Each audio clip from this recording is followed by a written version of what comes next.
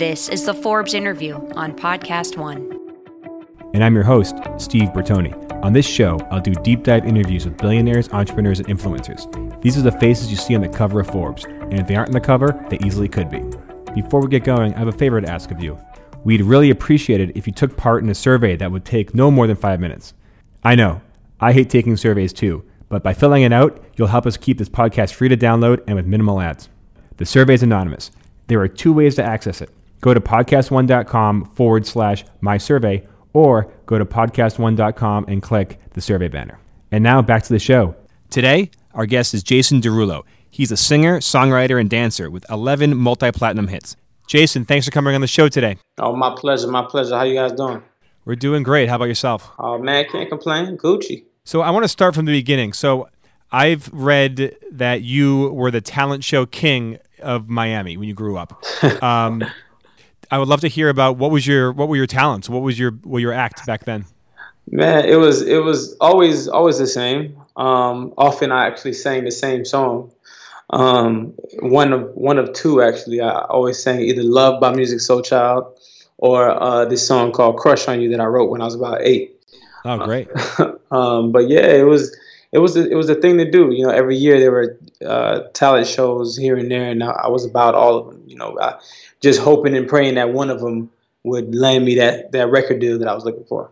Well, I guess it did, but way down in the future. When you did your own song, Crush on You, was it just you singing, or did you have music backup? How did that work?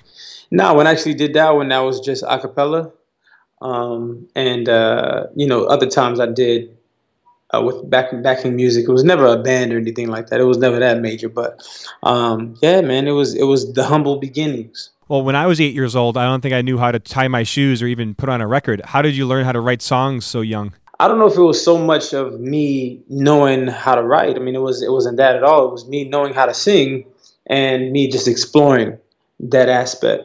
I had a crush on this girl in my class, and basically I wanted to give her something, and I didn't know what to give her. So I was like, what's free and what would be dope? So I wrote her a song, and I thought that would suffice. And did you teach yourself how to sing, or were you just always naturally a good singer? Basically, I was an arts kid, so every form of the word you can imagine. I mean, I was just one of those kids who wanted to sing, I wanted to dance, I wanted to act, I wanted to do it all. So from a very young age, I was put in performing arts schools where I got to learn how to do those things every single day. I think I had a natural God-given talent, but I continued to further that talent with education and music theory and learning classical music, learning to play instruments, and that kind of stuff just made me the consummate performer, I think. What was your favorite instrument to play when you were younger? What was like your special one? Man, it was really hard for me to sit through lessons because I always wanted to get up and do something, you know what I'm saying? So like it was tough. But piano ended up being the one that stuck the most. You said you did a lot of musical theater and performance. What was your favorite play or act, I guess, in high school? Ragtime became my favorite musical altogether. What role did you play? I played Colehouse, which is the leading male. But that musical is more on the classical side. You know what I'm saying? So it's not necessarily one that will be known by the average person, but hopefully down the line when I'm up for it, I would want to bring that back to the Broadway.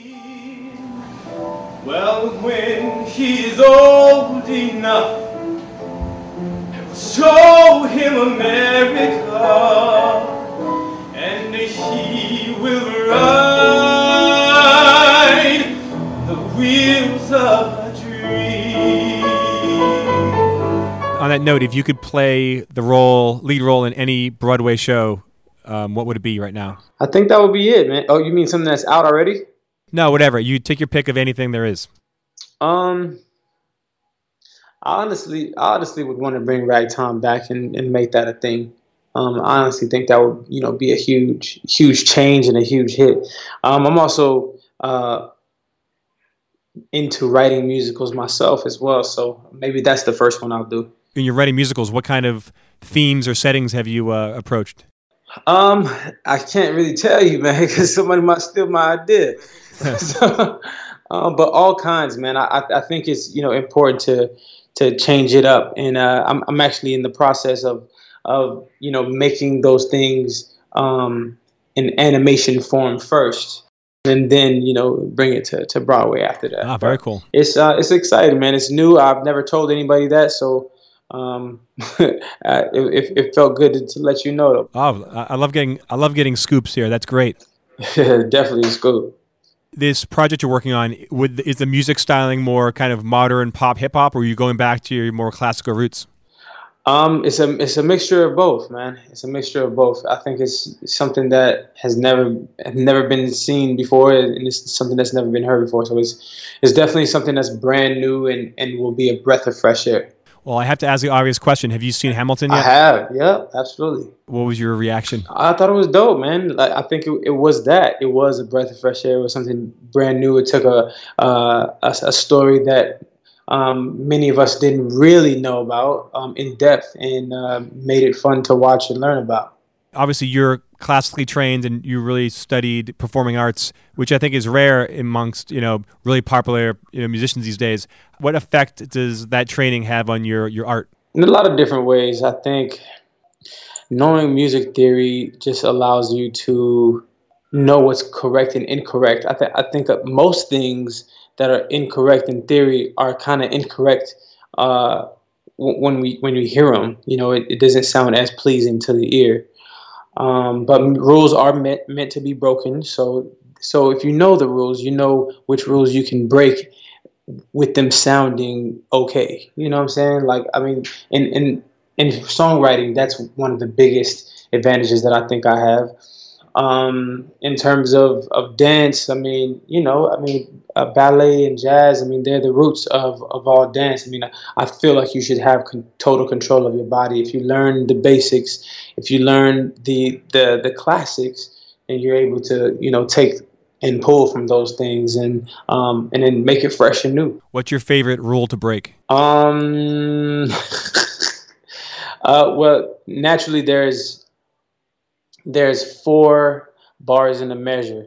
I've been known to add a bar or two to a measure. I know you probably don't know what the hell I'm talking about. I know about the other kind of bars. Word. But it's the same thing. Like if you talk about bars for rapping, it's the same thing. So like like a song, take a song like Wiggle. So you know what to do with that big fat butt, and then that pause there is not within a 4-bar measure. I added one more measure for suspense, and then when you finally get to the drop, it just gives you that much more satisfaction. You know what I'm saying? I can't stand it, 'cause you know what to do with that big fat butt. Wiggle, wiggle, wiggle. I do, but I don't know what to do with that big fat butt though. I need help with that.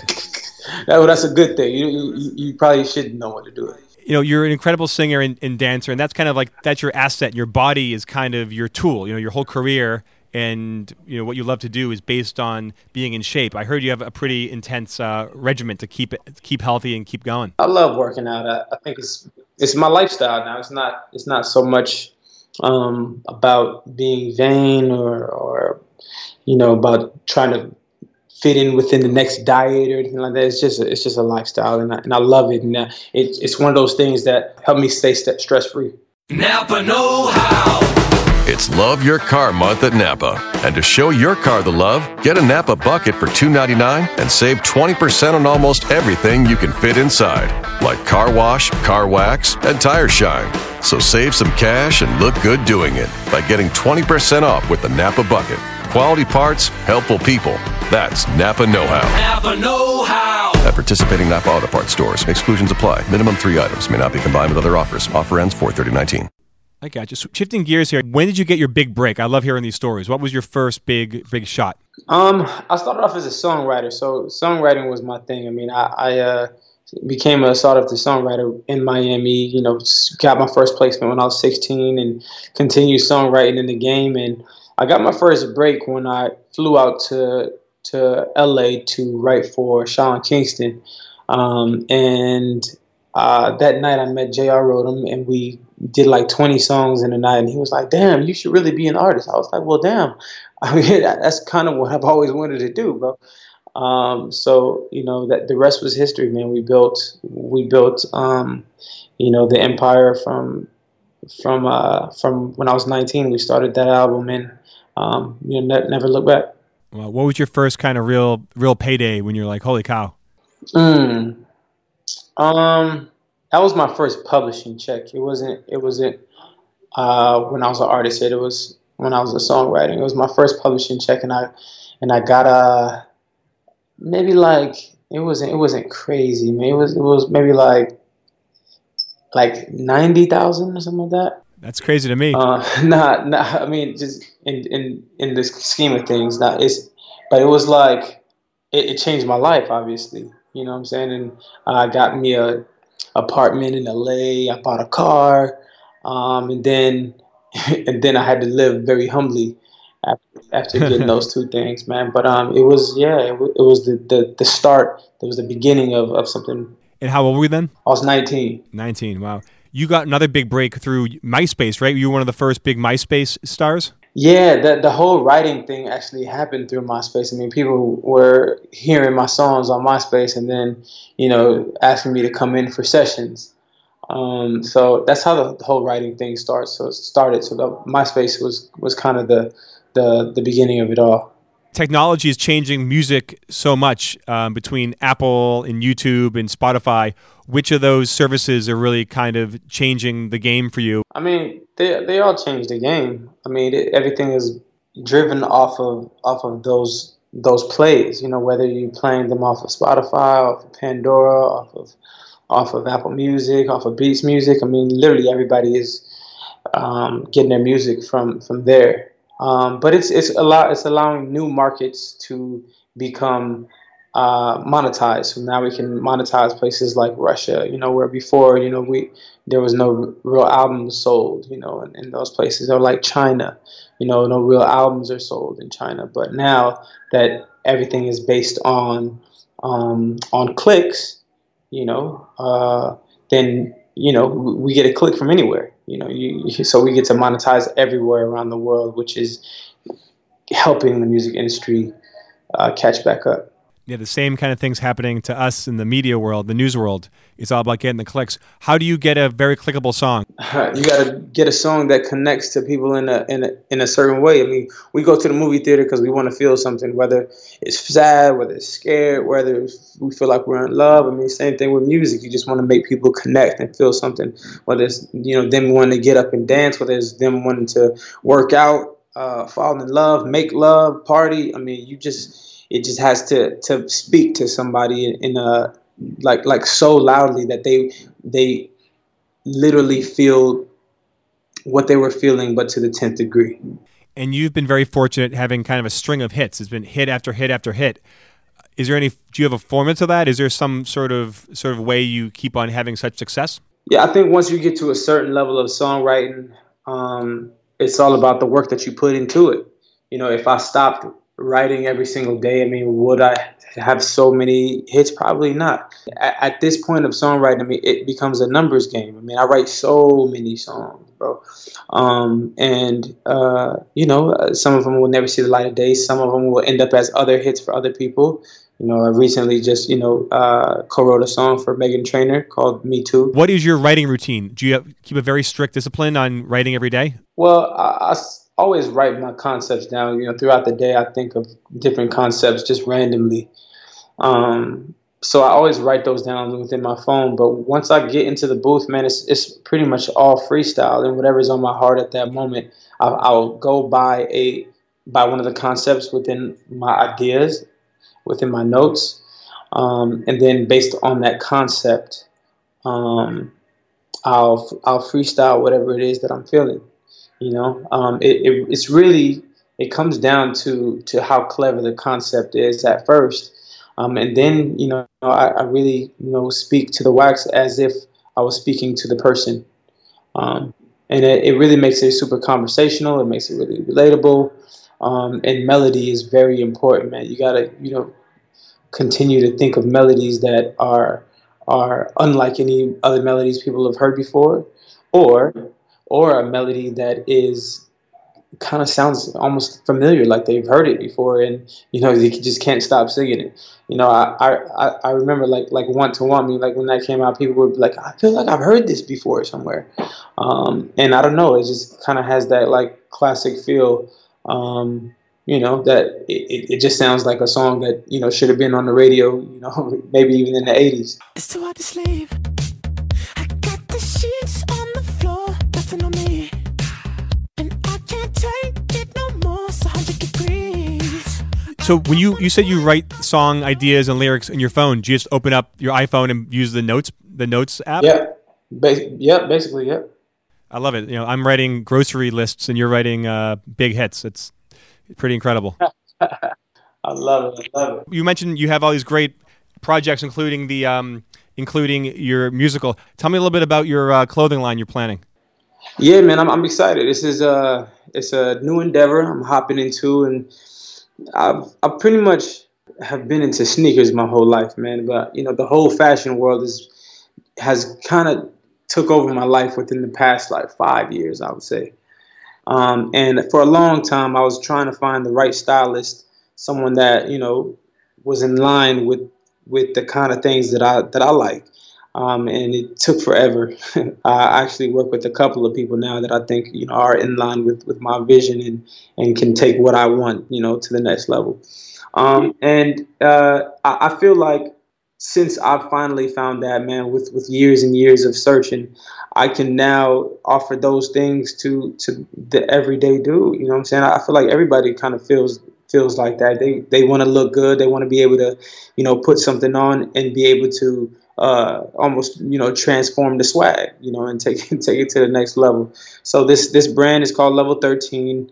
And it's just that. It's the combination of future, sexy, and street. But we're gonna start off with the shoe line first, which will be available in fall of 2017. That's great. I'm a size 13, so you got to send some my way. I got you, bro. Don't even sweat it. Awesome, man. And how are you going to use your kind of platform and your fame to promote that new brand? I don't want to oversaturate it, within my social networks, man. I follow people on social media, and I kind of find it a little annoying when people kind of shove things down your throat. So I'm not going to do that. I really do think that the shoes kind of speak for itself. So we don't need to do very much. Well, that's amazing, man. I know you got to run, so I appreciate the time. Thank you, guys. I appreciate you. By the way, the clip you heard of a guy belting out Wheels of a Dream from the musical Ragtime, that was indeed Jason Derulo as a high school student at the American Musical and Dramatic Academy. That's it for this episode of The Forbes Interview. I'm Steve Bertoni. Please subscribe to The Forbes Interview on iTunes. And while you're at it, leave a 5-star rating and review. Your support will help keep the show going. Thanks for listening to The Forbes Interview, made in partnership with Podcast One.